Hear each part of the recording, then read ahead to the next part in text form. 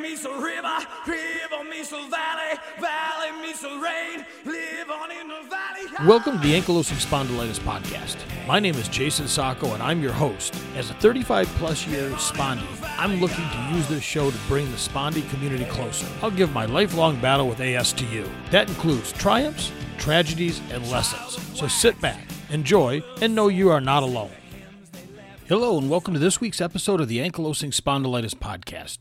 This week, I wanted to talk about chiropractic care. You know, that's probably one of the few topics that, when brought up online, can develop into some heated conversations about should you not. And so I thought I'd take a little bit of a look at this, discuss in further, issues around chiropractic care. With ankylosing spondylitis, we are all just trying to alleviate as much of the pain that is associated with ankylosing spondylitis as we can. And at its basic core, you'd think that chiropractic care would make a lot of sense since it revolves around the spine, the musculoskeletal system. And you'd think, wow, that really could be a good addition to my overall care.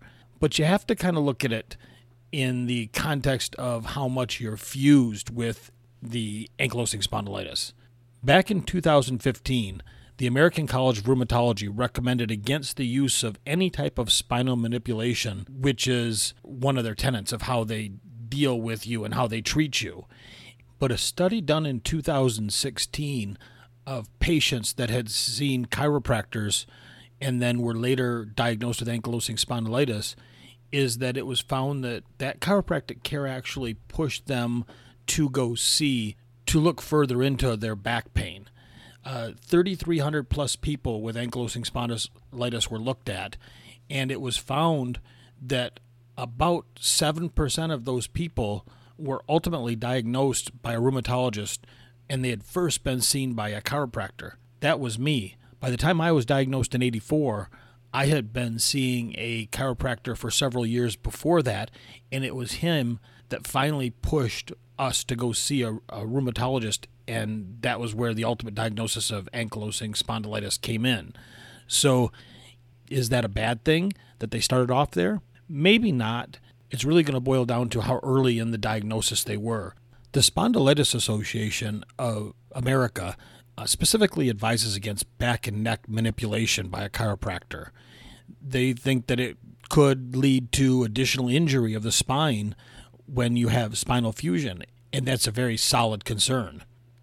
Chiropractic therapy is often useful for low back pain, but I would not suggest it for a person with ankylosing spondylitis, says Dr. Alan Fox, a rheumatologist and professor of internal medicine and chief of the Division of Rheumatology at the University of Michigan in Ann Arbor.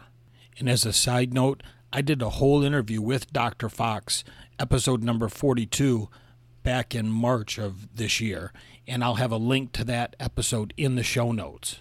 The Spondylitis Association of America also goes on to say, the traditional hands-on manipulations used in chiropractic care involve moving the joints around in order to achieve therapeutic goals, such as easing pain and correcting alignment problems. However, people with ankylosing spondylitis may have joint damage that can become worse or result in a fracture with such forceful pressure. For a person with ankylosing spondylitis, the spine may have become fused, and this makes it more susceptible to injury, Dr. Fox says. That's why people with ankylosing spondylitis who are interested in chiropractic care should find a chiropractor who has experience specifically with ankylosing spondylitis and using the gentler techniques. So what is chiropractic care? Well, chiropractic care typically involves, as we've said, manual therapy. It is including anything from stretching and sustained pressure to spinal manipulation. Chiropractors are trained to treat a variety of conditions, but their focus is on improving joint motion and function of the musculoskeletal system. They often focus on back pain, neck pain, and pain in your arms or legs. The manual adjustments that chiropractors are most known for are usually paired with other treatments. This includes soft tissue therapies, lifestyle recommendations, fitness coaching, and nutritional advice. The goal of spinal manipulation is to restore joint mobility and reduce inflammation and pain, and chiropractors do this by manually applying a controlled force to joints that don't move well. When performed by a trained and licensed chiropractor, spinal manipulation is generally safe. But as I've said, some people, especially those with AS, should proceed with caution. Chiropractic care and AS. AS, as we've said, is an inflammatory disease, and it's triggered by genetic susceptibility and environmental factors that is successfully treated with medications to target its inflammatory pathways, explains Dr. Ronan Marmer, a rheumatologist at Caremount Medical. Relying on a chiropractor for treatment of AS may not be sufficient, he adds. The good news is that there are other treatments available for AS, like anti-inflammatory medications and biologics, says Dr. Alan Conrad, chiropractor in Montgomery County Chiropractic Center. He says simultaneously care plans with a rheumatologist who specializes in AS can be effective for managing pain. The combination of low-force chiropractic care, ergonomic changes, and concurrent treatment with a rheumatologist is an effective treatment plan for most cases of AS, says Conrad. Conrad says ergonomic changes, such as adjusting your chair or desk at work or at home, can improve posture. This may help improve muscle spasms and tension associated with AS. This brings up a good point. Chiropractors can do a lot more than just spinal manipulation. If the chiropractor is applying therapy with massage, heat applications, or a TENS unit, this could prove to be very beneficial, explains Dr. Mikhail, a pain management specialist and medical director at the Spine Health Center at Memorial Care Orange Coast Medical Center. But there are some risks and drawbacks of chiropractic care. AS often causes fusion of the vertebrae in your spine. Dr. Conrad explains that those areas shouldn't be adjusted as they're no longer movable joints. This is due to increased calcium deposits associated with AS. Conrad also believes that people with advanced stages of AS aren't candidates for chiropractic adjustments. If you go out to the Instagram associated with this podcast, and I'll have links in the show notes, I recently posted some pictures of my spine, and it shows a very classic bamboo spine, a spine that would no longer be a good candidate for any type of chiropractic care, adjustments, manipulation. So if you get x-rays and yours look like the ones that I posted of mine, you really want to reconsider using chiropractic care, or make sure that the chiropractor that you're seeing is very well versed in the treatment of ankylosing spondylitis. Inflammatory back pain, the type associated with AS, requires medical treatment. That's why Dr. Marmer says that his physical therapy and stretching play an important role in the treatment of AS. He tells his patients to avoid chiropractic care with adjustments, particularly in advanced cases of AS. But according to Conrad, chiropractic care can help keep the areas above and below fusions mobile with low-force techniques. One example is activator methods, a chiropractic technique that puts very little force or rotation on the affected areas.